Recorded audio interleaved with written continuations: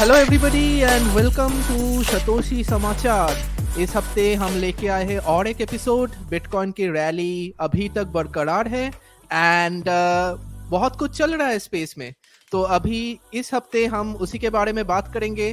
So welcome everybody and Vishal, क्या है हम लोगों का आज का टॉपिक? तो आज स्टार्ट करते हैं यूएस की डेट लिमिट से। तो जो यूएस की गवर्नमेंट है वो कर्जा उठाती है बॉन्ड्स इश्यू करके अपने मार्केट में। वो क्या लिमिट रहेगी उसकी एवरी ईयर और सो उसका डेट लिमिट यूएस की जो गवर्नमेंट है उसकी सेनेट सेट करती है। तो थोड़ी थोड़ी देर के बाद वो लिमिट को हिट करते हैं, लिमिट बढ़ा दी जाती है, फिर लिमिट को दोबारा हिट करते हैं, फिर बढ़ा दी जाती है। एंड दैट्स हाउ वो गवर्नमेंट और बॉन्ड्स इश्यू कर पाती है मार्केट में। आइए एक वीडियो से स्टार्ट करते हैं और समझने की कोशिश करते हैं कि ये इशू है क्या। Right. American debt goes into default. A lot of people can't own it anymore. Pension plans have to sell. We shouldn't get anywhere near it. Our boy Jamie Dimon isn't always right, but he's right about this one. The U.S. government has a $31.4 trillion debt problem. The only way to get out of it right now is to raise that debt ceiling, which they've done 100 times since the 1960s, and it will be no different this time. But what is different is that you and I have to pay attention to this, because the more debt they take on and the less likely they are to ever pay it back means they're just going to keep printing money to be able to pay it back. And when they print money, it devalues the US dollar. And when it devalues the US dollar, it means you and I can buy less stuff with that US dollar. And over the last 100 years, the US dollar has lost 98% of its value. Let that sink in. ये रहा US का situation and ये situation बहुत सालों से चल रहा है। इनफैक्ट लाइक आई रिमेम्बर एक साल पहले भी दे हैड दिस डेब्ट सीलिंग वाला इशू। उस टाइम पे ये कर्जे आए थे कि वो लोग 1 ट्रिलियन वाले कॉइन निकालेंगे, उससे अचानक से ये डेब्ट का प्रॉब्लम सॉल्व हो जाएगा। अभी क्या चल रहा है? What's the situation? ये जो है ये नेवर एंडिंग सिचुएशन ही रहेगा। और ये यूएस का गवर्नमेंट थोड़ा आउटराइट इसको इशू बनाता है थोड़े थोड़े टाइम के बाद, बिकॉज वहां पे दोनों पार्टीज आपस में उनको कोई इशू चाहिए होता है लड़ने के लिए। ज्यादातर तो ये ड्रामा ही होता है और सबको पता ही है कि डेट लिमिट इंक्रीज कर दी जाएगी दोबारा से, और 60-70 बार हुई है पिछले 100 साल में। तो मतलब इट्स नॉन इशू, पर इसको ज्यादा इशू बनाया जाता है। But as a bitcoin podcast ये this is like the core है ना फिलॉसफी जो बिटकॉइन की क्रिएशन के पीछे जिसने प्ले आउट करा था कि जो मनी सप्लाई, जैसे हमने लास्ट एपिसोड में भी डिस्कस करा था कि मनी सप्लाई को जब एनर्जी प्रोडक्शन से अलग कर दिया जाता है तो फिर वो बेतहाशा पैसा प्रिंट होता है। और ये सिर्फ यूएस का प्रॉब्लम नहीं है, ये ज्यादातर जो डेवलप्ड कंट्रीज जिनको बोला जाता है ना, इटली, स्पेन, यूके, जर्मनी, ये सारे कंट्रीज में ये प्रॉब्लम बहुत बड़े लेवल पे है कि गवर्नमेंट्स प्रिंट करे जा रही है, पैसा प्रिंट करे जा रही है just to issue more debt. और ये डेट जा कहाँ पे रहा है? इससे ज्यादा तो एंटाइटलमेंट्स ही होती है। एंटाइटलमेंट्स क्या, जो पुराने गवर्नमेंट के एम्प्लॉयज हैं उनकी सैलरीज, उनकी पेंशंस है ना, और सोशल सिक्योरिटी वगैरह रहता है। तो आई थिंक ऑलमोस्ट 2/3 तो इसी में निकल जाता है। पर सोशल अनरेस्ट ना हो उसको प्रिवेंट करने के लिए टू सम एक्सटेंट सरकारों को ये करना पड़ता है। Congress will raise the debt ceiling and the deficit spending of trillions per year more than they collect in taxes. तो ये रुकने वाला नहीं है डेट सीलिंग वाला ड्रामा। ये आने वाले टाइम में और भी ट्रिलियंस ऑफ डॉलर्स प्रिंट करे जाएंगे डेट सीलिंग को इंक्रीज करने के बाद। और US treasury will sell unlimited amount of debt to cover the spending. और क्योंकि हर बार जो डेट इशू हो रहा है उसको पे ऑफ करने के लिए और डेट इशू करना पड़ेगा और करना पड़ेगा और करते रहना पड़ेगा। ऐसे ही होता आ रहा है पिछले कई डेकेड से। एंड अल्टीमेटली फेड को सारा परचेज करना पड़ेगा, बिकॉज कोई भी चीज जो अनलिमिटेड अमाउंट में प्रिंट हो रही है उसकी सबको, सारी दुनिया को पता चल जाता है कि उसकी कोई वैल्यू नहीं है। तो उसका बायर ऑफ लास्ट रिजॉर्ट फिर फेडरल रिजर्व बैंक ही है और उनको अल्टीमेटली सब कुछ परचेज करना पड़ेगा। तो ये एक नेवर एंडिंग विशियस लूप है जिसमें मतलब यूएस की इकोनॉमी तो फंसी हुई है, दुनिया के ज्यादा डेवलप्ड कंट्रीज भी फंसे हुए हैं। तो देखते हैं आने वाले टाइम में किस डायरेक्शन में जाएंगे। एंड ये वही सीन है हर कोई फिएट करेंसीज के साथ। मतलब एक बार ये लूप चालू हो जाते तो ये लूप से निकलने का और कोई ऑप्शन नहीं रहता है इकोनॉमिस्ट के पास या गवर्नमेंट पॉलिसी मेकर्स के पास। They just have to keep devaluing the currency over and over again। और जैसे ही ये वीडियो में भी दिखाया कि इसका अल्टीमेट इफेक्ट आते एकदम lowest to lowest wage earners पे, जो लोग दिन का कमाते हैं, दिन का खाते हैं, एंड हर चीज का कीमत इसके वजह से इंक्रीज हो जाते हैं, प्राइस बढ़ जाते हैं, सो लोग अफोर्ड नहीं कर पाते ये चीजें। और ऐसे बहुत सारे वीडियोस अभी यूएस एंड यूरोप से आ रहे हैं, उसकी एनर्जी क्राइसिस, यूएस का डेब्ट क्राइसिस, ये सब की वजह से कि people are making TikTok videos and saying like they can't afford eggs, they can't afford milk. I don't know, like लोग बोलते हैं कि this is a sign of healthy economy healthy नहीं होगा अगर गवर्नमेंट ये चीजें नहीं करेंगे तो। but if you look at the perspective of common people, दो जॉब करके भी लोग महीने का गुजारा नहीं कर पा रहे, राइट? घर खरीदना, फैमिली बनाना, ये सब तो बहुत दूर का प्लानिंग लग रहा है अभी। And this is the same thing happening for the western world और same thing happening for the eastern world. So ऐसे लग रहा है कि like this is another pandemic of fiat currencies and that is being affected by everybody. तो उसके साथ आगे बढ़ते हैं। हाँ, ये सेकंड है अगर जिसकी मैं बात कर रहा था, तो मतलब it's a meme of a sort as well. और उसमें कहता है, मीम में कहता है there is no debt limit, पीछे बंदा पिस्तौल खड़ा कहता है नेवर हैज बीन। तो अल्टीमेटली पॉइंट यही है कि ये सब एक तरह से दिखावा चल रहा है।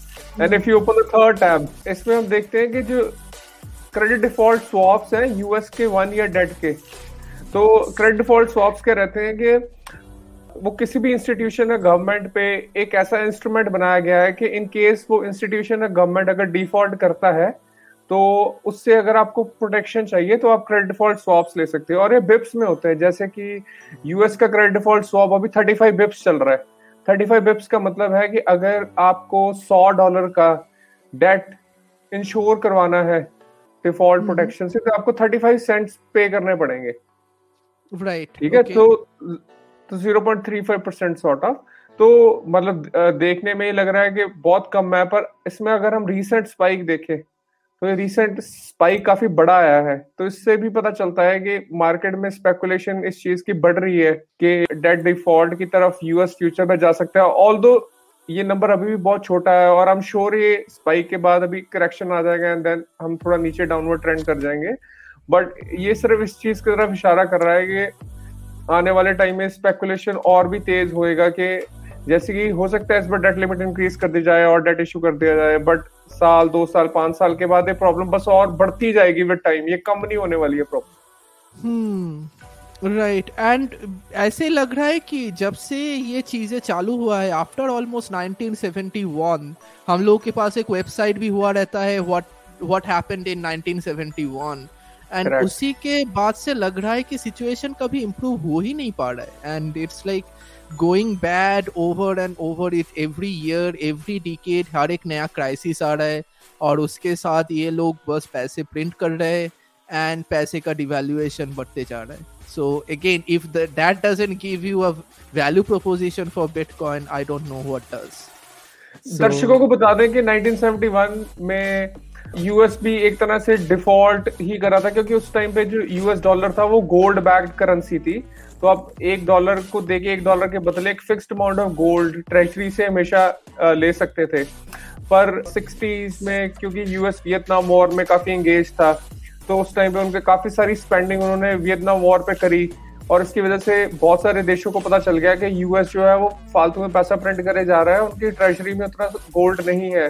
तो फ्रांस के उस टाइम पे प्रधानमंत्री थे चार्ल्स डी गॉल, उन्होंने ये चोरी पकड़ी यूएस की और उन्होंने यूएस को बोला कि ये पकड़ो अपने $100 of millions और हमें इसके बदले हमारा सोना दे दो। और उस टाइम पे यूएस को एक तरह से डिफॉल्ट करना पड़ा था गोल्ड बैकिंग से। और 15 अगस्त 1971 को रिचर्ड निक्सन जो यूएस के प्रेसिडेंट थे, उन्होंने स्टेटमेंट दिया था आगे कि आज से हम गोल्ड की बैकिंग से हट रहे हैं। और उस टाइम से डॉलर जो है प्योर फिएट करेंसी बन गया था। फिएट करेंसी एक ऐसी करेंसी होती है जिसकी कोई बैकिंग नहीं होती, वो सिर्फ एक ट्रस्ट है 2 लोगों के बीच में जो उसको ट्रेड कर रहे हैं उस करेंसी में, और वही ट्रस्ट उस करेंसी को चलाता है। तो उसके बाद से जो धड़ल्ले से प्रिंट हुआ मैन, और हमें पता ही है जितनी कंट्रीज है अपने जैसे इंडिया, नाइजीरिया है ना, और ये सारी कंट्रीज का जो डेट है वो डॉलर बैक्ड ही है प्रीटी मच। इनके सेंट्रल बैंक को डॉलर के रिजर्व से बैठना पड़ता है। तो यूएस डॉलर की जो मॉनेटरी पॉलिसी थोड़ी बहुत भी ऊपर नीचे होती है तो इमर्जिंग मार्केट्स हैं, इनमें जो हम जैसे लोग बैठे हुए हैं उनकी डेली लाइफ पे इम्पैक्ट पड़ता है। और वो 40-50 साल से यही चल रहा है, इन्फ्लेशन क्रिएट हो रहा है, इन्फ्लेशन मतलब नॉन स्टॉप है। और ये अभी कहते हैं chickens are coming home to roost, वो अभी इन्फ्लेशन अभी अमेरिका में वापस आ रहा है क्योंकि यूएस का डेट अभी कोई खरीदने को तैयार नहीं है।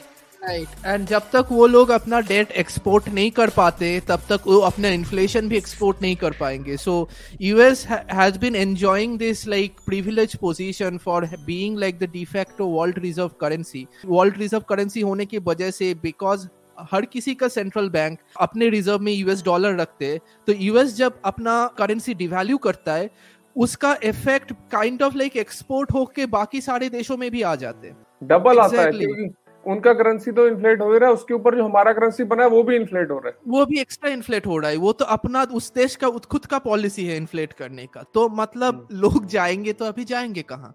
एंड मार्केट में अगर आप लास्ट 10 साल 20 साल 30 साल का प्राइस हिस्ट्री देखोगे तो ऐसा कभी हुआ ही नहीं है कि प्राइस कभी सालों भर स्टेबल हुआ है कुछ भी चीज के ऊपर। ब्रेड से लेके, दूध से लेके, एग से लेके, whatever is the basic amenities, in 30 years of trend everything has been going up and up and up. So I don't know like how this is like a growth economy or how this is like a good economy to be in, but that's how our world is right now. So with that, moving ahead, पर next step भी हमें यही दिखाता है कि अगर हम इसको ध्यान से देखने की कोशिश करें, इस वाले इमेज में बहुत सारे नंबर्स हैं, पर मैं अगर दर्शकों को एक्सप्लेन करने की कोशिश करूं तो आप जो लो, एवरेज और नाउ वाला जो सेक्शन है उस पर कॉन्सेंट्रेट करिए, और एक क्रेडिट डिफॉल्ट स्वैप के स्प्रेड्स ही हैं अलग अलग देशों के, और वो ये दिखा रहा है कि जो रेड वाला टैब है वो एवरेज जो स्प्रेड है वो कहाँ पे रहता है, और जो ब्लू वाला टैब वो दिखा रहा है अभी वो स्प्रेड कहाँ पे है। तो अगर आप देखोगे तो जैसे ब्राजील है, कोलंबिया है, मेक्सिको है, कनाडा है, उनका जो एवरेज वाला स्प्रेड है वो somewhere in the middle of the line है, और नाउ वाला स्प्रेड है towards the end of the line है। मतलब कि उनके जो क्रेडिट डिफॉल्ट स्वैप के स्प्रेड्स चल रहे हैं वो अभी लो पे चल रहे हैं, अपने रीसेंट लोज पे, और सिर्फ यूएस एक इकलौता ऐसा देश है जिसका जो स्प्रेड चल रहा है वो रीसेंट हाई पे चल रहा है। मतलब कि इनको डेवलपिंग कंट्रीज चाहे बोला जाता है, ब्राजील, कोलंबिया, मेक्सिको, इनमें डिफॉल्ट की जो प्रोबेबिलिटी है कम है, जबकि यूएस में डिफॉल्ट की प्रोबेबिलिटी मार्केट ये एस्टिमेट कर रही है कि आने वाले टाइम में बढ़ सकती है। तो ये अपने आप में मतलब बहुत ज्यादा हैरानीजनक आंकड़ा है ये, इसको अगर समझे ध्यान से तो एकदम। और हम लोग लास्ट हफ्ते भी डिस्कस कर रहे थे कि there has been an economic paper जो बोल रहे हैं कि यूएस डॉलर अपने रिजर्व करेंसी स्टेटस खो सकते हैं इस डिकेड में, एंड ये जो ट्रेंड्स है काइंड ऑफ लाइक उसी के दिशा में पॉइंट कर रहा है कि लाइक अगर आपका मॉनेटरी सिस्टम का ट्रस्ट जो फिएट का बेसिस होते हैं वो अगर दुनिया भर में घट जाते, and at the same time geopolitical reasons, बाकी सारे डिप्लोमेटिक रीजंस की वजह से कुछ देश आके बोलते हैं कि हम अब यूएस डॉलर में ट्रेड नहीं करेंगे अपने oil, energy, natural resources and whatever, उसके लिए वो लोग सीबीडीसी लेके आ रहे हैं या फिर they will come up with some new kind of currency, then US dollar will have some tough time ahead. पता नहीं यूनाइटेड स्टेट गवर्नमेंट का क्या स्टैंड होगा उसके हिसाब से, बट अभी लग रहा है कि like we are at the end phase इस एरा का ग्लोबल रिजर्व करेंसी स्टेटस के लिए। जैसे ही होते रहते, रे डेलियो का एक बहुत अच्छा आर्टिकल आया था, मे बी कभी हम लोग उसके बारे में भी बात करें।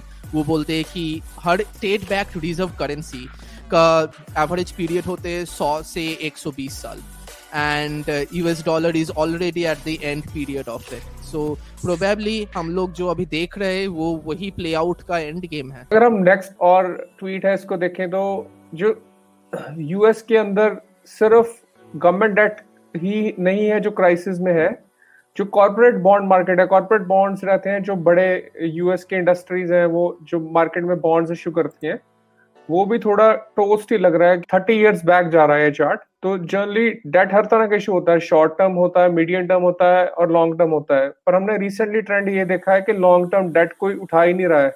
तो ज्यादातर जो कॉर्पोरेट हाउसेज हैं वो शॉर्ट टर्म डेट इशू कर रहे थे, सो मच सो के कोरोना के होने के बाद तो ज्यादातर जो डेट इशू हुआ है वो शॉर्ट टर्म ही हुआ है, और जो शॉर्ट टर्म डेट है वो ज्यादातर डेट उसमें से ड्यू आ रहा है। तो प्रॉब्लम क्या होती है कि अगर आप शॉर्ट टर्म डेट इशू करते हो वो बहुत जल्दी ड्यू आता है। जो कंपनीज हैं अगर वो डेट रीपे नहीं करती हैं तो या तो वो बैंकरप्ट होंगी या बहुत बड़े अमाउंट में उनके बेल आउट्स होंगे, जैसे कि हमने 2008 में देखे, और हम बहुत तेजी से उस नंबर की तरफ बढ़ रहे हैं। ये चार्ट हमें ये बता रहा है। Like this was the maximum in 2008, right? 2008 का पीक ये था, and अभी ये चल रहा है। So क्राइसिस का मैग्नीट्यूड ही अलग है इस टाइम। भयानक है भाई। सोल्यूशन है इसका एक हमारे पास, और वो आखिरी टाइम में है सोल्यूशन। राइट सोल्यूशन है बड़े बड़े नोट प्रिंट करो, 100 ट्रिलियन डॉलर के, जैसे जिम्बाब्वे ने प्रिंट करे थे। यही है अल्टीमेट डायरेक्शन जिसकी तरफ हम जा रहे हैं। यही होते ultimate end of fiat currency. Ultimately paper पे इंक ही है ये, और कुछ तो है नहीं इसके पीछे। तो इंक के ऊपर आप कितना भी जीरो लगाए क्या फर्क पड़ता है। ऐसे ही इवेंचुअली ये जर्मनी में भी हुआ था, जिम्बाब्वे में भी हुआ है, वेनेजुएला में भी हुआ है, लिथुआनिया में हुआ है। हर कंट्री में जहाँ पे when the government is screwing up with the money for whatever reason, political reason, economic reason, geopolitical reason, sometime ये गवर्नमेंट का फॉल्ट भी नहीं होते, sometime ये सिस्टमेटिक फॉल्ट होते। आप कुछ कर नहीं पाओगे इस सिचुएशन में बस बैठे बैठे देखने के अलावा। ऐसे ही एक दिन जैसे वेनेजुएला से स्टोरी आते हैं कि 30 साल का कमाया हुआ लाइफ सेविंग 1 महीने में जीरो हो गया है। कैसे? Because the money doesn't have any value anymore. Life saving का अमाउंट वही पड़ा हुआ है बैंक में अमाउंट दिख रहा है, बट वो अमाउंट लेके आप जब बाजार में जाओगे चीजें खरीदने तो उससे कुछ नहीं खरीद पाओगे। So this is how money dies. There is a very good book by, I forgot the name of the economist, what government did to our money. Will also suggest reader to take a look. It's a small book, छोटा book है, ज़्यादा बड़ा book नहीं है, but यही जो problem है, यही जो systematic problem है, ये बहुत सारे economist actually बोल रहे थे कि ये fiat based जो currency बन रहा है after World War II and 1971 में निक्सन ने जब gold का backing बंद कर दिया US डॉलर के ऊपर, that was the last strand of हमारे जो नए मॉडर्न मनी सिस्टम है उसके साथ एक नेचुरल मनी सिस्टम का लिंक। उसके अलावा और कोई लिंक था ही नहीं आफ्टर वर्ल्ड वॉर 2। सारे करेंसी यूएस डॉलर के ऊपर फ्लोट कर रहे थे एंड यूएस डॉलर गोल्ड के ऊपर फ्लोट कर रहे थे। 1971 में जाके यूएस ने बोला कि नहीं, we are not gonna do that anymore. So अभी everything is floating, everything is fake paper money, जो किसी भी टाइम पे डिवैल्यू हो सकता है, किसी भी टाइम पे आपके हाथ से निकल सकता है, किसी भी टाइम पे गवर्नमेंट बोल सकता है ये पैसे का कोई वैल्यू है नहीं। और इतने बड़े बड़े नोट कभी भी सर्कुलेशन में आ सकते हैं, और इतने बड़े 100 ट्रिलियन डॉलर के मिलते हैं 12 अंडे भी नहीं मिलते। मैं वो भी ज्यादा बोल रहा हूँ। और फिर इसका नेक्स्ट स्टेप होता है गवर्नमेंट फिर जीरोज उड़ाती हैं। कोई गवर्नमेंट कहती है हम 9 जीरो उड़ा देंगे करेंसी में से, कोई कहती है 12 जीरो उड़ा देंगे। तो that's the direction we are headed, man. बहुत ही sad ending होती है, but that's the end of every fiat currency. Right. और चलते हैं फिर नेक्स्ट टॉपिक देखते हैं आज का क्या है, और वो है Genesis ने फाइल करी है बैंक्रप्सी। और इसके बारे में हमने पिछले एपिसोड में बात करी थी कि शायद ऐसा कुछ हो सकता है आने वाले हफ्तों में, बिकॉज Genesis ने बहुत सारे लोगों के बहुत सारे पैसे देने थे, और आप मार्केट में सिर्फ ऐसे नहीं बैठ सकते। या तो आपको बैंक्रप्सी डिक्लेयर करनी पड़ती है, या आपको कहीं से पैसा रेज करके अपने क्रेडिटर्स को पैसा रिटर्न करना पड़ता है। तो उसी के रिगार्डिंग काफी सारी न्यूज आई है। जो पहली है वो ये कॉइनडेस्क का ही आर्टिकल है, और हम बता देंगे जो कॉइनडेस्क है वो डीसीजी ग्रुप ही ओन करता है, और जेनेसिस को भी डीसीजी ग्रुप ही ओन करता है। तो ये प्रीटी मच मतलब straight from the horse's mouth कह देते हैं ना। ओके तो मतलब जो बैंकरप्ट हो रहा है वही अपना न्यूज़ फोरम में अपना बैंकरप्सी के बारे में बता रहा है। सो यू कांट गेट बताना पड़ेगा मैन। हाँ, बताना पड़ेगा आफ्टर अ पॉइंट। तो जेनेसिस ने $3.5 बिलियन तो अपने टॉप 50 क्रेडिटर्स को ही देने हैं। इस बैंकरप्सी फाइलिंग में जो अर्लियर दिस वीक उन्होंने करी है उसमें बोला है कि जेनेसिस ग्लोबल कैपिटल के 1 लाख से भी ज्यादा लोगों का पैसा लिया हुआ है। Man think about it. And between 1 to 10 billion ज्यादा मतलब plebs, right? Not the VCs. Like वो Genesis Earn वाले जो प्रोग्राम चल रहे थे उनका। Earn वाले तो I think 3.5 लाख कस्टमर्स, तो वो तो अलग है। ये तो जो डायरेक्ट Genesis के साथ ही 1 लाख क्रेडिटर्स हैं। अच्छा। इसमें Genesis माइनिंग के साथ एसोसिएटेड कुछ कस्टमर्स रहेंगे, और आई एम श्योर इसमें बड़े वेल्स भी रहेंगे जिन्होंने Genesis को पैसे दिए हुए थे। और बिटवीन 1 to 10 billion लायबिलिटीज हैं। तो बहुत ही बड़े लेवल का स्कैम था मैन, और इतने सालों से चल रहा था, और अल्टीमेटली आके बस्ट हुआ है। But again like I think मतलब स्कैम बोलना आसान रहते, but at the same time this is also another systematic failure जो फिएट में दिख रहा है हम लोगों को, उसी का एक पैरेलल लग रहा है मुझे। ये अभी जो ये जेनेसिस के पीछे दिख रहा है कि इसने एक प्रोग्राम चला रहा था, they had their mining operation, they had their exchange business, they had their other kind of programmes, but उसके साथ एसोसिएटेड था ब्लॉकफाई, उसके साथ एसोसिएटेड था FTX, उसके साथ एसोसिएटेड था 3 Arrow Capitals, and ये सारे जो है you can call them as scams. For example, FTX was clearly a scam, and ऐसे जो बिजनेसेस थे जो क्रिप्टो में काम कर रहे थे और इनोवेशन के नाम पे बहुत सारे प्रोडक्ट चला रहे थे, उसके ऊपर इन्वेस्ट कर रहे थे, उसके साथ टाई अप बना रहे थे, और एक एक जगह से जब बस्ट आते तो उस बस्ट का कोलैटरल डैमेजेस होते। तो अभी ये जेनेसिस देख के लग रहा है ये वही बस्ट का कोलैटरल डैमेज है। मैं एक चीज बोलना चाहूंगा कि यार ये एक ही थाली के चट्टे बट्टे थे सारे। जो लेजिटिमेट बंदा होता है ना, वो कभी भी इतने सारे स्कैम्स को कैसे पैसा दे सकता है मैन? सारे स्कैम्स ही फंड हुए हैं। स्कैम इनोवेशन के दौर पे ले आ जाता है, so everybody is taking everything as innovation, blockchain, decentralisation, सब कुछ नए इंटरनेट बनेंगे, Web3 बनेंगे। मतलब as long as the retailers are buying in with that money, they can peddle any narrative and बोल दिया उसको innovation, right? And एक नैरेटिव जब बहुत गंदा होते पीछे, उसके मैनेजमेंट नहीं रहते, उसके विजन नहीं रहते, उसके कोई प्लानिंग नहीं रहते, उसी को स्कैम बोल सकते हैं। कभी कभी ऐसे भी होता है, बहुत क्रिप्टो पॉडकास्ट में देखा जाता है, they come and then they like justify themselves कि we are experiment, right, we are experimenting with this new thing, हम लोग को पता नहीं, फेल भी हो सकता है, ये भी हो सकता है। बट अगर आप उसके वेबसाइट में जाके देखेंगे ना, कभी नहीं लिखा होता है कि वो एक्सपेरिमेंट है, वहां पे लिखा होता है वो रेवोल्यूशन है ना। तो वो रेवोल्यूशन बेचते हैं लोगों को, अल्टीमेटली वही होते हैं रेवोल्यूशन के पीछे, जब एक्सपेरिमेंटेशन का कोई मतलब नहीं बनते। करेक्ट। और हमने ये देखा इस हफ्ते कि जैसे जेनेसिस ने बैंक्रप्सी फाइलिंग करी और उनके जो इंटरिम CEO थे उन्होंने अपना ट्विटर अकाउंट भी डिलीट कर लिया, तो ये अपने आप में हमेशा रेड फ्लैग होता है कि जब जो बड़े एग्जेक्टिव्स किसी कंपनी के अपने सोशल मीडिया के अकाउंट्स डिलीट कर देते हैं तो डेफिनेटली कुछ अंदर चल रहा होता है। और अगर हम नेक्स्ट ट्वीट देखें, इसमें ओडल ने भी वही शेयर करा है कि 64 डेज 64 दिन हो गए थे जब से जेमिनाई अर्न के कस्टमर्स के विड्रॉल्स फ्रोजन थे और बैरी सिल्बर्ट $900 मिलियन उनको वो करते थे। तो काफी मतलब 2 महीने लगा दिए ऑलमोस्ट बैंक्रप्सी फाइलिंग में, बट ये मार्केट में डेफिनेटली प्रेडिक्शंस आ रही थी कि ऐसा ही कुछ होएगा और कोई ऑप्शन नहीं है। और नेक्स्ट स्टेप पे चले तो जो कैमरून विंकलवॉस है जेमिनाई के ओनर, उन्होंने काफी लंबा एक ट्वीट थ्रेड इस हफ्ते दिया है इसी चीज पे, आप डिटेल में जाके पढ़ सकते हैं। बट वो यही कह रहे हैं कि जेनेसिस का भी क्योंकि बैंक्रप्सी हुआ है तो अभी ये अच्छा स्टेप है और इससे जेनेसिस अर्न के कस्टमर्स के जो फंड्स हैं उनको रिट्रीव करने में हेल्प मिलेगी जेमिनाई को, जो कि क्लेम भी हो सकता है, वो आने वाले टाइम में ही पता चलेगा कि क्या होता है क्या नहीं होता है। This is like one of the most happiest bankruptcy tweet I have ever seen. बहुत ऑप्टिमिज्म है ये ट्वीट में कि ये अच्छा चीज हो रहा है, हम लोगों को पैसा वापस मिलेगा, कहीं ना कहीं से तो सिचुएशन सॉल्व होगा। बट देखते रहते हैं आगे क्या होता है इसके ऊपर।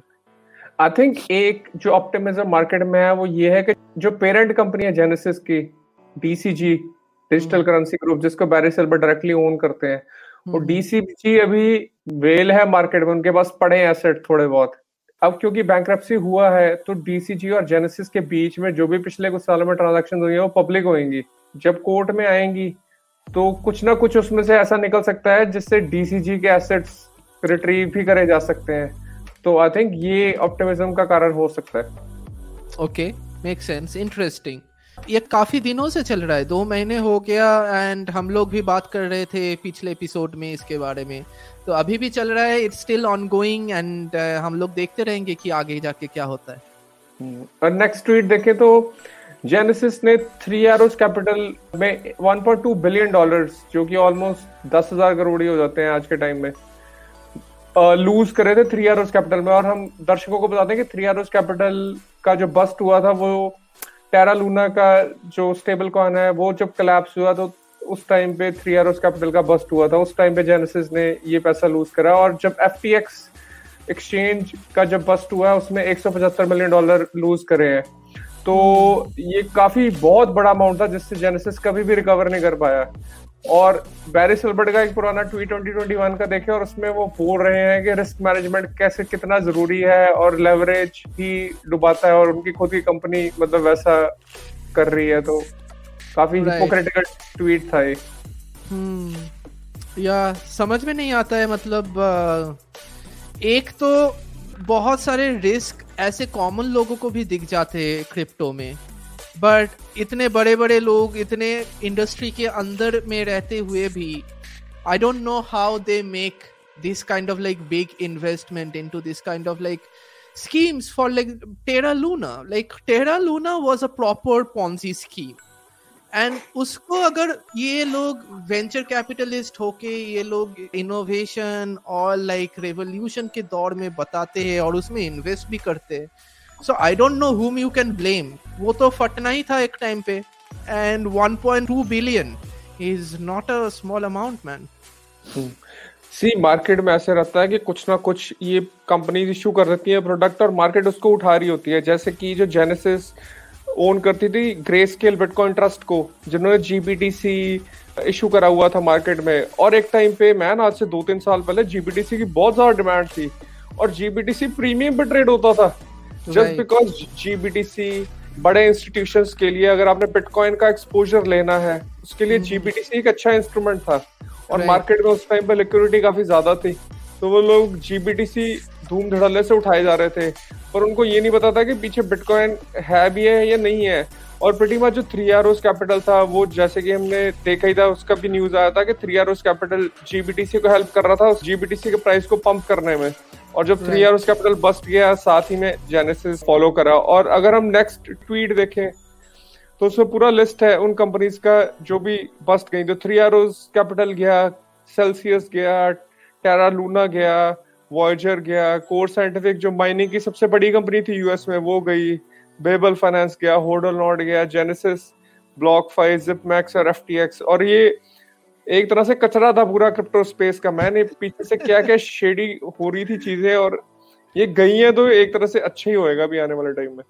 प्रोबेबली एंड अभी ये जो लास्ट पूरे 1 साल में क्रिप्टो का जो कार्नेज हुआ, इसके बाद मेरा एक ही होप रहेगी कि लोग फालतू की चीजें इनोवेशन एंड रेवोल्यूशन के दौर पे नहीं दौड़ाएंगे और उसको मार्केट में सेल नहीं करेंगे। एट द सेम टाइम उम्मीद रिटेल लोगों से ये रहेंगे कि वो कुछ स्टडी करेंगे अपना, एकदम गैम्बलिंग मोड में आके मेक मनी क्विक वाला जो मोड होते क्रिप्टो का, कि 2 दिन में 100x, 1 वीक में 500x, ऐसे टाइप की रिटर्न के लिए ही लोग आते थे 2017 2018 उसी टाइम पे। सो रिटेल भी थोड़ा रिस्पॉन्सिबल बनेगा, एंड जो अभी बिजनेस बना रहे हैं ये मशीन में वो भी थोड़ा रिस्पॉन्सिबल बनेगा कि कहाँ पे पैसा जा रहा है, कौन सी स्कीम बन रहा है, कहाँ का पैसा कहाँ पे जाके कहाँ रिस्क एलोकेट हो रहा है। It will be very hard to sell crypto in the market after this, क्योंकि ये तो सिर्फ कंपनीज है, ऐसे बहुत सारे क्रिप्टो प्रोटोकॉल्स भी है जो डूब चुका है। सोलाना वेंट डाउन, बहुत सारे नए नए जो क्रिप्टो प्रोटोकॉल आए थे which were like the new Ethereum, the new Bitcoin, the new XYZ, they are all down and उनके कोई वैल्यू प्रोपोजिशन नहीं बने, उनके कुछ यूज केस नहीं बने। I hope this is how the market will mature, and इसके बाद वाले साल में we will probably see more matured companies doing more matured things. मैं दर्शकों को ये बोलना चाहता हूँ कि अगर आप बिल्कुल बिटकॉइन वाली स्पेस में नए आ रहे हैं तो आप ये समझिए कि जो बिटकॉइन की इनोवेशन हुई थी ना, वो कंप्यूटर साइंस के पर्सपेक्टिव से वो एक बहुत ही बड़े ब्लैक होल के बराबर है। वो इतनी बड़ी इनोवेशन है, और कोई भी चीज जो आने वाले टाइम में छोटे मोटे कॉइन्स जो निकलते हैं, ये एक बहुत छोटी सी इंक्रीमेंटल इनोवेशन भी नहीं होती। ज्यादातर तो स्कैम्स होते हैं या कुछ कॉपी कर रहे होते हैं। अगर इनोवेट कर रहे होते हैं बहुत इंक्रीमेंटल छोटा इनोवेशन होता है। और जो बिटकॉइन अपने आप में इतना बड़ा इनोवेशन हुआ है, एक byzantine generals प्रॉब्लम का जो सोल्यूशन निकला है, वो अभी दुनिया ने रिकॉग्नाइज नहीं करा है। तो अभी आप सिर्फ बिटकॉइन और सैट्स धीरे धीरे खरीदते रहोगे तो आने वाले 20-50 साल में उनका वैल्यू ही बहुत ज्यादा बढ़ने वाला है। तो आपको किसी भी और स्कैम कॉइन में पैसे लगाने की जरूरत नहीं है। अब अपना मेहनत करिए और सिर्फ अपने सैट्स एक्यूमुलेट करते रहिए, ये इससे बढ़िया कोई स्ट्रेटजी नहीं होएगी आने वाले टाइम में। That was the only strategy, that will always be the only strategy. Live your life, love your work, earn your money and start accumulating some sats. Correct. और आखिरी अगर ट्वीट में जाए इसी सीरीज के तो What do FTX, Celsius, 3AC, BlockFi, Babel Finance, Alameda and UST have in common? वो बैली सिल्बर्टी थे, तो DCG या जेनेसिस यही था, मतलब बीच में जो वीकेस्ट लिंक था, और ये सारी शेडी कंपनीज को फंड कर रही थी। बैंक्रप्सी की प्रोसीडिंग्स पे भी हम आए रखेंगे आने वाले वीक्स में, और हम आपको बताते रहेंगे कि किस डायरेक्शन में जाता है। एकदम। उसके साथ हम लोग आगे बढ़ते। नेक्स्ट न्यूज है कि FTX नए रूप लेके आ रहे हैं, क्योंकि उनका कहानी अभी तक खत्म नहीं हुआ है, बोल रहे हैं। So FTX chief John Ray says bankrupt crypto exchange could return with a report. उसका नाम शायद होगा GTX, right?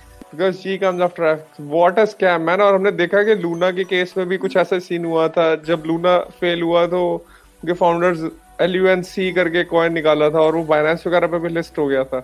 तो ये स्कैम्स परपेचुएट अपने आप करने की कोशिश करते हैं, पर दर्शकों को खुद अवेयर रहना पड़ेगा कि ये स्कैम्स ही है, मैन, और ऐसे मतलब इन्वॉल्व ना होए अब ऐसे स्कैम्स में। मोस्ट ऑफ द टाइम अगर आपका पॉलिसी वही है, live life, love work, earn sats, आपको FTX, BlockFi, Luna, Celsius network, ये किसी का जरूरत है ही नहीं। And all they are doing is giving you a trading platform. आपके बिटकॉइन ले रहे, पीछे उसको जाके इन्वेस्ट कर रहे, आपको बोल रहे आपको यील्ड मिलेगा, XYZ मिलेगा, whatever. But if you are just holding your Bitcoin and if you are just increasing your sats number, तो ये FTX भी क्यों चाहिए, Binance भी क्यों चाहिए, Celsius Network भी क्यों चाहिए, BlockFi भी क्यों चाहिए?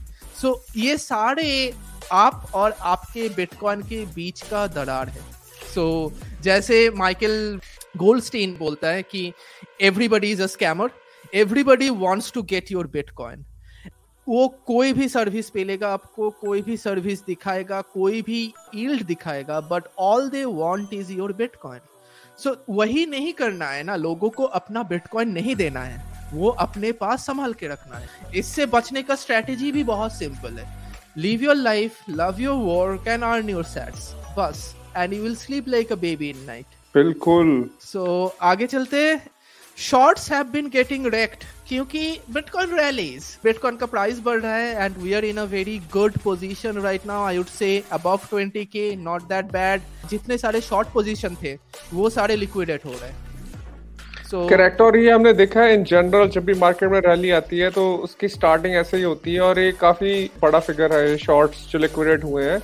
और हमने पिछले एपिसोड में भी इसके बारे में थोड़ी बात करी थी, पर हमने देखा कि इस हफ्ते जो रैली है वो सस्टेन कर रही है, बिटकॉइन ने और 10% की छलांग मारी है, तो उसी का ही रिजल्ट है कि और शॉर्ट्स लिक्विडेट हो रहे हैं, जो कि जो बिटकॉइन बुल्स हैं उन सबके लिए अच्छी खबर है। It's gonna be a slow growth throughout the year. पता नहीं, मेरा फीलिंग ऐसा है कि ये पूरे साल में एक क्रिप्टो का हाइप नहीं होगा, दूसरा मैक्रो इकोनॉमिक्स खराब होता रहेगा, एंड ये दोनों सिम्टम मिला के it might create a very gradual and progressive rally in Bitcoin. जितने सारे लोगों को पता चलेगा कि क्रिप्टो में क्यों इनोवेशन नहीं है और मैक्रो इकोनॉमिक्स क्यों खराब हो रहा है, बिटकॉइन और कुछ हार्ड एसेट्स के अलावा आपके पास और चॉइस है नहीं। वैसे it's just a matter of time until people wakes up. Correct. और मैट ओडल का भी एक ट्वीट है इसी चीज पे, वो बोलते हैं कि this is the type of price action one might expect after a bunch of exchanges and funds trading fake paper Bitcoin are exposed. Right. और ये भी हमने पहले एपिसोड्स में बात करी हुई है कि जो एक्सचेंज पे अगर आपको एक बिटकॉइन दिख रहा है तो उसका ये मतलब नहीं है कि एक्सचेंज के पास वो बिटकॉइन पड़ा है। एक्सचेंज में बिटकॉइन किसी को बेच चुकी होती है, फेवर के लिए दे चुकी होती है। तो अगर सारे कस्टमर्स एक्सचेंज के पास जाएंगे और वो बोलेंगे कि हमारे बिटकॉइन वापस कर दो, तो एक्सचेंज बैंकरप्ट हो जाती है, जो कि FTX के केस में हमने देखा। फेक पेपर बिटकॉइन की ट्रेडिंग चल रही थी, और ये जितने भी फेक पेपर बिटकॉइन ट्रेड कर रही थी, जितनी भी कंपनियां या एक्सचेंजेस, वो सारी अभी रिसेंटली बस्ट हुई हैं। और जब वो बस्ट हो चुकी हैं तो इसका मतलब है कि जो भी उन्होंने बिटकॉइन मार्केट में शॉर्ट सेल करना था या व्हाटएवर करना था वो हो चुका है। और अब इसके बाद थोड़ी सस्टेन धीरे धीरे करके रैली देखने को मिल सकती है आने वाले टाइम में। Totally. And यहीं पे मेरे को लग रहा है कि like again the parallel between fiat and crypto. This was like fake paper Bitcoin. 1971 में they created fake paper gold basically. That's what fiat is. एक natural money के ऊपर एक fake issuance. That's what this crypto is. All these exchanges, all this yield program, natural digital money के ऊपर fake issuance. GBTC, nothing more than fake BTC on top of a wrapper. Right, and that wrapper is like including the trust on the entity that is issuing the GBTC. वो trust खत्म हो जाते हैं, उसका पीछे का management खत्म हो जाते हैं, they screw up and the wrapper goes out and आपके Bitcoin आपके पास नहीं है और उस टाइम. So वही चीज हो रहा है. वैसे ही like money devalued होता है, वैसे Bitcoin भी devalue हो सकता है if you don't hold your own Bitcoin. अगर आप किसी के wrapper use कर रहे हो Bitcoin के ऊपर, so you are again going into the same game. Correct. और नेक्स्ट ट्वीट में देखें तो जो 85% ऑफ बिटकॉइन है वो इस टाइम पे लॉन्ग टर्म यूजर्स के पास पड़ा है. ये चार्ट हमें ये दिखा रहा है. और वो ऐसे यूजर है जो कभी नहीं बेचते हैं, तो इसकी वजह से भी रैली जो है वो सस्टेन कर रहा है. जो लॉन्ग टर्म प्लेब्स हैं, होल्डर्स हैं, वो जो सैट्स लेके बैठे रहते हैं, वो कभी सेल नहीं करते हैं. वही इस रैली को फ्यूल कर रहे हैं. बिकॉज जो मार्केट में शॉर्ट सेलर्स हैं, आफ्टर अ पॉइंट उनके पास बिटकॉइन बचेगा ही नहीं. कितना सेल कर लेंगे? बिटकॉइन 15% सप्लाई सिर्फ मूवेबल सप्लाई है. 85% बिल्कुल स्टक पड़ी है इस टाइम पे, तो उसकी वजह से फिर रैली आता है. राइट. एंड इसी के ऊपर पियर डॉशार्ट का एक ब्लॉग पोस्ट था जहां पे he said bitcoiners are the buyers of last resort where central banks are the lenders of last resort. तो बिटकॉइन बायर्स जो होते हैं, ये जो 85% लोग हैं जो 2 साल 3 साल 4 साल 5 साल तक अपना कॉइन मूव ही नहीं करते, वो होल्ड करके रखे होते, वही प्राइस फ्लोर सेट करते हैं. और अगर आप बिटकॉइन का चार्ट लॉग स्केल में देखेंगे तो हर 4 साल में ये price floor step by step increase होता रहता है. ये रैली ऊपर जाते, बाउंस बैक होके नीचे जाते, बट नीचे एकदम पिछले वाले फ्लोर तक नहीं पहुंच पाते, उसके आगे अटक जाते, फिर वहां से फिर से चालू होता है. और ये जो बॉटम वाले फ्लोर होते हैं वो हर 4 साल में इंक्रीज होता रहता है. सो 2017 इट वाज लाइक 1500 2000. 2018 की जब बस्ट आया इट वाज लाइक 6000. फिर अभी के जो बस्ट आया इट्स लाइक 20000. नेक्स्ट टाइम जो आएगा वो कुछ 100,000 से लेके 30,000 तक गिरेगा. बट ये साइकिल बनता रहेगा. बट ये नीचे का जो फ्लोर है वो फ्लोर बहुत स्टेबल है. ये ट्वीट उसी के बारे में बात करते हैं, बिकॉज ये जो 85% लोग हैं और ये जो बॉटम लेयर होल्डर है जिसको हम प्लेब्स होल्डर बोलते हैं, जिसके पास बहुत सारा पैसा तो है नहीं, but they do the same policy, live life love work earn sats. वो बस सालों के बाद अपना सेविंग्स अकाउंट की तरह बढ़ाया जाते हैं अपने बिटकॉइन पोजीशंस को. दे अंडरस्टैंड ये क्यों है, कहां से आए हैं, क्या प्रॉब्लम सॉल्व कर रहा है, कहां जाएगा. They just keep holding it. और दर्शकों को भी यही करना है, आपको भी यही करना है. यही करिए, सैट्स खरीदिए और लॉन्ग टर्म स्टोरेज में रखिए. That's it, that's the best strategy man. Yes. Okay, उसके साथ आगे बढ़ते. If you want to gamble, this is how you gamble. Vishal want to pinch on this? हाँ, निकल बड़ी भाई की कोई एक सोलो माइनर था, वो सिर्फ 10 टेराहैशेस की हैशिंग पावर के साथ वो बिटकॉइन माइन कर रहा था. और उसका रिवॉर्ड पूरा, उसको ब्लॉक रिवॉर्ड रहता है जो हर 10 मिनट में मिलता है. और जनरली ब्लॉक रिवॉर्ड रहता है वो माइनिंग पूल्स के पास जाता है, क्योंकि वो लाखों मशीन्स क्लब हुई होती है हर पूल में. ये कोई एक सोलो माइनर था जो थोड़ी सी हैश पावर के साथ माइन कर रहा था, पर उस प्रोबेबिलिटी इस इवेंट की होने की बहुत कम है, पर हो गई. और उसको 6.25 BTC का रिवॉर्ड मिला, जो कि ऑलमोस्ट $130,000 का है. तो ये पता नहीं बंदा कौन है, बट ये इसी हफ्ते ये इंसिडेंट हुआ और ये बिटकॉइन ट्विटर पे काफी इसके बारे में बात हो रही थी. राइट. एंड ऐसा 1-2 बार पहले भी हुआ है.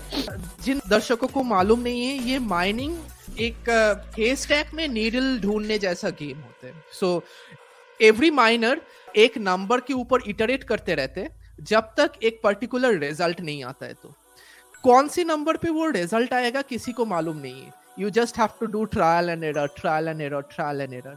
तो जितने सारे मशीन लगा के आप ये ट्रायल एंड एरर कर रहे हो, वो नंबर ढूंढने का प्रोबेबिलिटी ज्यादा हो जाते हैं.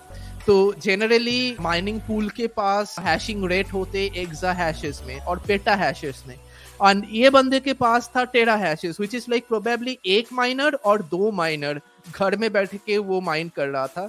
उस माइनिंग ऑपरेशन से उसके जो इटरेटिव स्पीड है उसके हिसाब से वो नंबर ढूंढ पाने का प्रोबेबिलिटी बहुत कम होता है, बट प्रोबेबिलिटी जीरो नहीं है, वो बहुत कम प्रोबेबिलिटी है, but it's still a probability.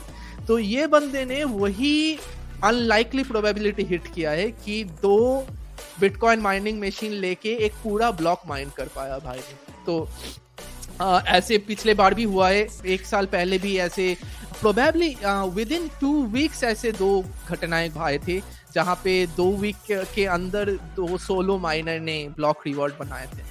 If this makes you interested in mining Bitcoin, like look into it, it's possible and you just have to set up a lot of things and all. But kabhi your gambling works and you actually earn a hard money through gambling. हाँ, आप अगर ये try करोगे घर पे तो ऐसा हो सकता है आपके साथ ऐसा बिल्कुल भी ना हो पर आप किसी माइनिंग पूल के साथ एसोसिएट हो सकते हैं और आपको कंसिस्टेंट हर 10 मिनट में कंसिस्टेंट थोड़ा ब्लॉक रिवॉर्ड मिलता रहता है, जो कि ट्रेडिशनल माइनिंग मशीन्स का पे आउट रहता है माइनिंग पूल से। आप डेफिनेटली ट्राई कर सकते हैं। Moving on. यस, सो उसके साथ आगे बढ़ते हमारे नेक्स्ट सेगमेंट में, जहां पे बोला जा रहा है कि अर्जेंटीना में इन्फ्लेशन रेट आया 95% हाईएस्ट सिंस 1991। बहुत ही बुरी न्यूज है, और अर्जेंटीना एक ऐसा देश है जो कि बहुत डेवलप्ड कंट्री होता था अंटिल 1930। 1930 तक अर्जेंटीना का जो पर कैपिटा इनकम है वो यूएस के बराबर होता था। क्वालिटी ऑफ लाइफ वहाँ पे प्रीटी मच मतलब फर्स्ट वर्ल्ड कंट्री जैसा था। धीरे धीरे वो व्हाटएवर पॉलिसी हम उस पर कमेंट नहीं करेंगे, उसकी वजह से अर्जेंटीना इस डायरेक्शन में गया और पिछले कुछ डेकेड से इन्फ्लेशन वहाँ पे काफी बढ़ी हुई है, और अभी बिल्कुल रिसेंट वाले कुछ ईयर्स में तो ये बिल्कुल वेनेजुएला वाली डायरेक्शन में जा रहा है। और 95% का फिगर बहुत ही बड़ा फिगर होता है मैन, इट हर्ट्स। हाँ, 95% तो ऑफिशियल फिगर है, ग्राउंड पे इन्फ्लेशन तो इससे दुगना तिगना रहेगा। तो इसका मतलब है कि आप जो खरीद रहे हो वो हर साल उसकी कीमतें दुगनी तिगनी हो रही है, खाने वाली चीजों की, पेट्रोल की। तो ये बहुत ही बुरी न्यूज है जो इस हफ्ते हमें देखने को मिली है।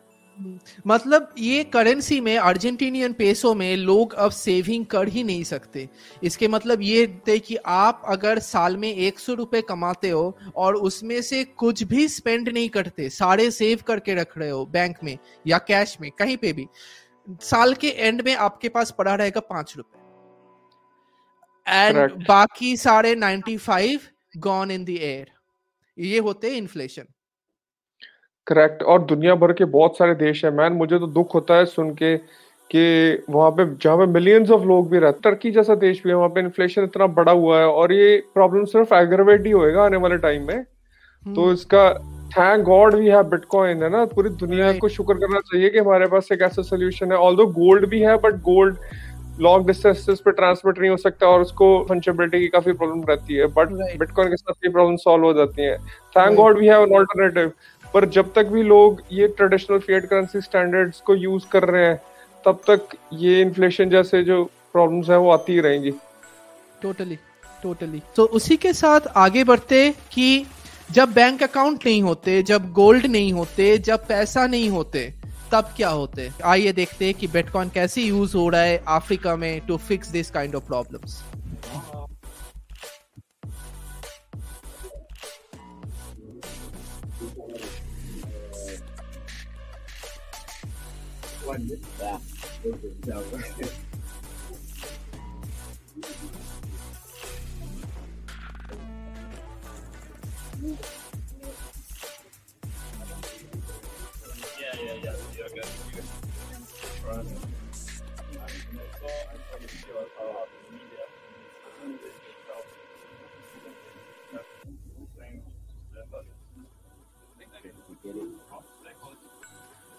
Nice.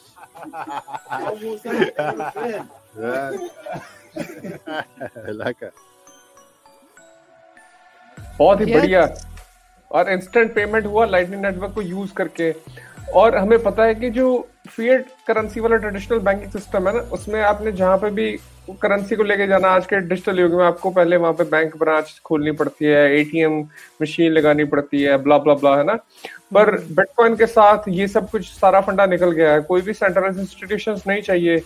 और हमें पता ही है कि जो सेल फोन है उनकी पेनिट्रेशन पूरी दुनिया भर में है, अफ्रीका जैसे देशों में भी है, सेल फोन हर किसी के पास है ना।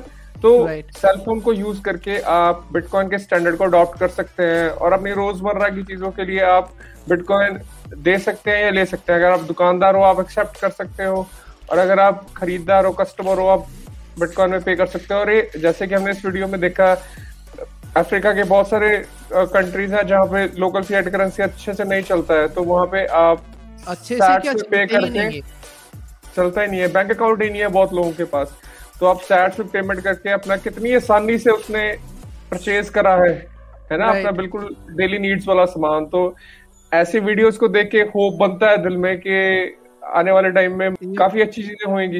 एंड बिटकॉइन का technology is maturing a lot, lightning network is maturing a lot, and बहुत सारे वॉलेट्स आ रहे हैं, बहुत सारे सर्विस प्रोवाइडर्स आ रहे हैं। This is basically digital gold natively built on top of internet without a trusted third party. You can't get better than this, and this is what actually solves the problem. Like this is what the actual problem Byzantine generals, the solution जो था Satoshi के, वो solve होते हैं. Over time ऐसे solutions हमारे पास और भी आएंगे. Again, thank God for Bitcoin. जब फिएट करेंसी धस रहा है, यूएस डॉलर धस रहा है, ग्लोबल जियोपॉलिटिक्स धस रहा है, ग्लोबल मैक्रो इकोनॉमिक्स धस रहा है, तब लोगों के पास एक होप, एक भरोसे का जगह, एक ऑल्टरनेटिव लेके आता है बिटकॉइन। जब कुछ नहीं काम करता है तब ये काम करता है। So that's why we work on this, that's why we talk about this, that's why we are doing this episode, ताकि बहुत सारे लोगों को इसके बारे में पता चले कि ये हो रहा है, ये बन रहा है, ये सच है, and this is the innovation. और आपको अगर पसंद नहीं है, आप किसी भी देश में बैठे हो सकते हैं, आप इस वीडियो को देख रहे हो सकते हो, और आपकी लोकल पॉलिसी कुछ भी हो सकती है वहाँ की, और हो सकता है आप बिटकॉइन के स्टैंडर्ड की तरफ अजीब से देख रहे हो या स्केप्टिकल हो। आपको ये जानना पड़ेगा कि दुनिया में अडॉप्शन आ रही है ऑलरेडी, एल सल्वाडोर जैसे देशों में आ रही है, अफ्रीकन कंट्रीज में आ रही है, और जहाँ पे भी इसकी नीड है वहां पे लोग इसको अडॉप्ट कर रहे हैं, क्योंकि और कोई ऑप्शन ही नहीं है। और एक हम और एग्जाम्पल देखते हैं, नाइजीरिया में वॉर ऑन कैश जो चल रहा है, और इसके बारे में हमने लास्ट एपिसोड में भी बात करी थी कि नाइजीरिया में जो डीमोनेटाइजेशन जैसा एक पॉलिसी लेके आया जा रहा है, जो कि हमें पता है कि इंडिया में कुछ साल पहले आया था, और वहाँ पे कैश को ऑलमोस्ट बंद करने की कोशिश कर रही है गवर्नमेंट। तो इस हफ्ते naira credit card and prepaid cards हैं, उनकी डिस्बर्समेंट कैश में बैंक्स ने बंद कर दी है। और हमें पता है कि 25 जनवरी की डेट है जो वहाँ की गवर्नमेंट ने बताई है, जब वो कैश के काफी सारे डिनोमिनेशंस को बंद कर सकते हैं। तो ऑफ कोर्स नेक्स्ट वीक में भी इसके बारे में थोड़ा डिस्कस करेंगे, बट ये हमें दिख रहा है कि बहुत सारे दुनिया के देश हैं जहाँ पे कैश की तरफ लोग स्केप्टिकल हैं, और इसी चीज के नतीजा है जो हमने देखा कि जो नाइजीरिया है वहाँ पे बिटकॉइन की जो सर्चेज है वो स्काई रॉकेट कर रही हैं। वहाँ पे हर कोई बंदा ये सर्च कर रहा है कि बिटकॉइन कैसे परचेज करें। ये इसी चीज का नतीजा है कि जो कैश की तरफ वॉर है, और जिन देशों में भी और कोई ऑल्टरनेटिव नहीं है, हमें पता ही है नाइजीरिया की जो करेंसी है वो भी काफी इन्फ्लेशनरी है, वहाँ पे इन्फ्लेशन कई डेकेड से लोगों को तंग कर रहा है। तो वहाँ पे बिटकॉइन का अडॉप्शन बहुत ज्यादा है मैन। नाइजीरिया में I think more than 50% adoption हो चुका है बिटकॉइन का ऑलरेडी। तो आधी से ज्यादा पॉपुलेशन ऑलरेडी सैट्स को यूज कर रही है इन वन फॉर्म और the other. Yeah, and that is happening without a direct intervention of the government itself. लोग spontaneously adopt कर रहे हैं, किसी को बोलने की जरूरत नहीं पड़ रही है कि ये लीगल टेंडर है, जैसे एल साल्वाडोर में हो रहा है, जहाँ पे गवर्नमेंट आके बोला है कि हम लोग अडॉप्ट करेंगे तो सबको अडॉप्ट करना पड़ेगा हमारे साथ। नाइजीरिया में everybody is adopting on their own because nothing else works. अभी कैश खत्म हो गया तो CBDCs में एक तो उसका इन्फ्लेशन, देन आएगा उसका कंट्रोल। CBDCs में they can do direct policies, like अगर आप अपने पैसे 2 दिन में खर्च नहीं करते तो आपका पैसा एक्सपायर हो जाएगा। In fact, like they can do this kind of policies in CBDC, right? And the government will tell like that's a good thing. हम लोगों को ज्यादा कंट्रोल मिल रहा है, हम लोगों को ज्यादा एफिशिएंसी मिल रहा है ऐसे पॉलिसी बनाने में, but that is actually hurting the common people, that is hurting people who are saving their wealth in that currency, that is hurting people who are trying to save up to buy something big in their life. किसी की लड़की की शादी करनी है 5 साल में, किसी की लड़के का कॉलेज का एडमिशन देना है 2 साल में.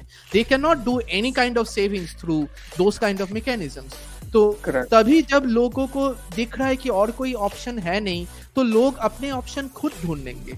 एक तो लोग अपने ऑप्शन खुद ढूंढते हैं, या फिर अगर ऑप्शन नहीं मिलते तो लोग रास्ते में जाके आग जलाते हैं. इसके अलावा और कोई ऑप्शन है नहीं. सो वी होप कि रास्ते में आग नहीं जलेगा हमारे आजू बाजू, नाइजीरिया में, वेनेजुएला में, लिथुआनिया में. And there is like a hope जहां पे बिटकॉइन आके लोगों को एक ऑल्टरनेट सिचुएशन, एक ऑल्टरनेट रास्ता दिखा सकते हैं, where the government is clearly failing to do that. Correct. और यार नाइजीरिया बहुत पॉपुलेशन वाला देश है मैम, 300 मिलियन से ज्यादा पॉपुलेशन है, और इतने ज्यादा डेंसली पॉपुलेटेड देश में जब बिटकॉइन की इतनी बड़ी अडॉप्शन आ रही है, आप सोचो कि कुछ ही दिनों में इतने डेंसली पॉपुलेटेड देश में कैश खत्म हो जाएगा. वो ही अपने आप में बिटकॉइन की रैली को फ्यूल कर सकता है ना. तो हो सकता है जो रिसेंट रैली आ रही है उसके पीछे काफी बड़ा हाथ इसी चीज का होगा. नाइजीरिया में बहुत लोग परचेज कर रहे हैं बिटकॉइन को, जैसे कि हमें गूगल सर्चेस का ट्रेंड बता ही रहा है. राइट. ऐसे धीरे धीरे एक एक छोटे छोटे कंट्री अडॉप्ट करते रहेंगे. I think United States will be the last one in the ship to adopt, क्योंकि उनका इंसेंटिव सबसे कम है. They are going to lose the most. But ये सारे जो कंट्री है जहाँ पे लोगों को एक्चुअल नीड है ऐसी चीजों के लिए, वहाँ पे स्पॉन्टेनियस एडॉप्शन होता रहेगा. All Bitcoin needs to do is like keep existing. And Bitcoin का कोई सीईओ नहीं है, बिटकॉइन का कोई पीछे का कंपनी नहीं है, बिटकॉइन का कोई मार्केटिंग स्ट्रेटेजी नहीं है. एंड सो ये सारे जो एडॉप्शन होते, it happens purely on organic ground level, लोगों का खुद के इंसेंटिव के ऊपर डिपेंड करके. एंड बिटकॉइन का इंसेंटिव ऐसा ही है कि जितना दिन ये एग्जिस्ट करेगा उतने ज्यादा लोगों को दिखेगा, जितने ज्यादा लोगों को दिखेगा उतने ज्यादा इसका वैल्यू बढ़ेगा, जितने ज्यादा इसका वैल्यू बढ़ेगा उतना ज्यादा ये लुक्रेटिव बनता रहेगा. So it becomes a self fulfilling prophecy, and that's like the circular magic of Bitcoin. उसी के साथ हम आगे बढ़ते हमारे नेक्स्ट टॉपिक में, जहाँ पे one of our friend Yohan Tengra is organizing a full day seminar in Mumbai on this kind of topics: Bitcoin, CBDCs, geopolitics, money, inflation, monetary history, how central bank is working and how central bank is doing, not only just Indian central bank but any central bank of the world. तो अगर आप मुंबई में हैं and if you can manage time to go towards that event, that will be one of the good event that happens on this kind of topic. अगर आप लोगों को interest है, जो हम ये समाचार में बात करते हैं, जो हम आप लोगों को बोलने की कोशिश करते हैं, वही योहान और भी ऑर्गेनाइज तरीके से probably with some workshop and demo also आपको दिखाएगा. और आप अगर बॉम्बे नहीं जा सकते तो आप इसको ऑनलाइन भी अटेंड कर सकते हो. Oh, okay, that's nice. That's cool. So keep an eye on this. We will also post all the link of these tweets and things that we have shown in the screen in the description. So check them out. Bilkul. Moving on. And we have the next announcement of Summer of Bitcoin 2023 application. अगर आपको मालूम नहीं है Summer of Bitcoin क्या है, Summer of Bitcoin is an Bitcoin internship program designed for computer science students 3rd year, 4th year in any universities all across the world. हमारे लिए special है क्योंकि Summer of Bitcoin एक Indian origin initiative है. अभी ये global है and anybody can apply from globally, but it is still an Indian origin thing, so we take pride in that. अगर आप स्टूडेंट हो, अगर आपको बिटकॉइन फील्ड में डेवलपमेंट, टेक्नोलॉजी, मार्केटिंग और production, design and product category में घुसना है, and if you want to get involved into it, applying for Summer of Bitcoin is one of the best way you have right now in the world. It's a 3 months program where 1.5 months of basic studies and 1.5 months of project and code. Keep an eye on this. Apply if you can. It's a lot of fun. मैं भी mentor होता हूँ Summer of Bitcoin का, तो I can say from my own experience, it's a ton of intense learning and you're gonna have a lot of fun. बिल्कुल. अगर आप college में हो, इससे बढ़िया मैन अपॉर्चुनिटी नहीं है आपके पास लर्निंग एक्सपीरियंस की. और बिटकॉइन में इस टाइम पे अगर आप घुस रहे हो तो आपके आने वाले डेकेड्स है ना, और आपके आने वाली पुश्तें सुखी रहेंगी. Trust me on that. Yes, and you will have a lot of fun working on Bitcoin space. Bitcoin space का काम बहुत ही interesting है. यहाँ का development is very different from crypto and blockchain development. बहुत involved होते, बहुत सारे parallel subject study करना पड़ता है, but it's a very fulfilling place to work and learn and grow as a career. So if you are willing towards that, take a look for Summer of Bitcoin. बिल्कुल ठीक है, उसी के साथ खत्म होते हैं हम लोग का सीरियस वाला समाचार एंड आगे बढ़ते we see the book of the week. This week हमारे पास बुक है the Bitcoin standard, one of the seminal book written in Bitcoin ever. The subtitle says the decentralised alternative of central bank. This book is written by Saifuddin Ammous, who is an economist in Lebanon University and Austrian economics professor, and he has in this book basically ये बोला जाता है कि bitcoin का पीछे का argument क्या है. एंड ये बुक एकदम भी टेक्निकल नहीं है. अगर आपको टेक्निकल आता नहीं है, you don't have to worry. This book doesn't go into the technicalities of it, but this book tells you the economic principles of Bitcoin, the technology. क्यों ये टेक्नोलॉजी इंटरेस्टिंग है, क्यों ये टेक्नोलॉजी पावरफुल है, and क्यों monetary history study करने से या फिर मनी का हिस्ट्री स्टडी करने से हम लोग को पता चलता है कैसे हार्ड मनी और सॉफ्ट मनी के बीच का जो डायनामिक्स होते वो कैसे प्ले आउट होते. और वही डायनामिक्स अगर आप बिटकॉइन के ऊपर ट्रेस आउट करोगे तो आपको एक बहुत क्लियर इन्वेस्टमेंट हाइपोथेसिस मिलेगा बिटकॉइन के ऊपर. If you are somebody who is interested into Bitcoin stuffs and who is trying hard to understand कि इसका पीछे का वैल्यू प्रोपोजिशन कहाँ से आ रहा है, software, code, machines running, miners doing their thing, ये सब तो हुआ, बट इसके पीछे का जो ground level economic value proposition है वो कहाँ से आ रहा है. तो वी रिकमेंड दिस बुक. ये बहुत ही अच्छा बुक है जहाँ पे आपको एग्जैक्टली उसी का आंसर मिलेगा. बिल्कुल. और जैसा कि राज ने बोला कि ये सेमिनल वर्क है, इसमें मतलब एक तरह का समरी है पूरा ऑस्ट्रियन इकोनॉमिक्स की दुनिया का, और वो कैसे ऑस्ट्रियन इकोनॉमिक्स की जो फिलॉसफीज हैं वो बिटकॉइन की दुनिया में वैलिड होती हैं या लागू होती हैं. इससे बढ़िया मेरे ख्याल से किसी ने ये समरी नहीं लिखा हुआ है. और अगेन ये बुक भी काफी लैंग्वेजेस में अवेलेबल है, ऑल्दो ये ज्यादातर इंडियन लैंग्वेजेस में अभी अवेलेबल नहीं है, बट फ्रेंच, जर्मन और ऐसे बहुत सारी दुनिया की लैंग्वेजेस अरेबिक में भी अवेलेबल है. तो अगर आप किसी और लैंग्वेज में पढ़ना चाहते हो तो वो भी आप इसका ऑप्शन एक्सप्लोर कर सकते हो. बट इन जनरल ये बहुत अच्छा बुक है. ये बुक टेक्निकल नहीं है, तो ये कोई भी पढ़ सकता है और एक काफी इंटरेस्टिंग रीड है. राइट. उसके साथ आगे बढ़ते हैं हमारे ट्वीट ऑफ द वीक पे. गर्ल गॉन क्रिप्टो ने ट्वीट किया है, where does federal reserve hide its money printer? In the debasement. And that's क्वैकी. ऐसे ही बहुत सारे अच्छे अच्छे मीम्स आते रहते हैं बिटकॉइन ट्विटर में, so that's why we find it fun. बहुत सारे टॉपिक के बारे में हम लोग बात करते रहते हैं जो काफी ग्लूमी है, डार्क है, सैड है एंड सीरियस है, बट बिटकॉइन ट्विटर का नेचर वही है कि ये डार्क, ग्लूमी, सीरियस टॉपिक को मीम के तरह देते दुनिया के सामने. हम हंस के भी एक्सप्रेस कर सकते ये सारे problems, and that's good. Moving on, meme of the week. Vishal, what is this meme and what does it mean? तो ये इस हफ्ते काफी वियर्ड अनाउंसमेंट हुआ था, और डिपार्टमेंट ऑफ जस्टिस का अनाउंसमेंट आया था कि वो थोड़े टाइम में कुछ बहुत ही बड़ी अनाउंसमेंट करने वाले हैं, और पूरा बिटकॉइन ट्विटर एकदम से उसको देखने लग गया और काफी हलचल मच गई कि पता नहीं क्या बड़ी अनाउंसमेंट आने वाली है. और अनाउंसमेंट आई, वो इतनी छोटी सी चीज थी, वो खोदा पहाड़ निकला चूहा वाली बात हुई है उसमें.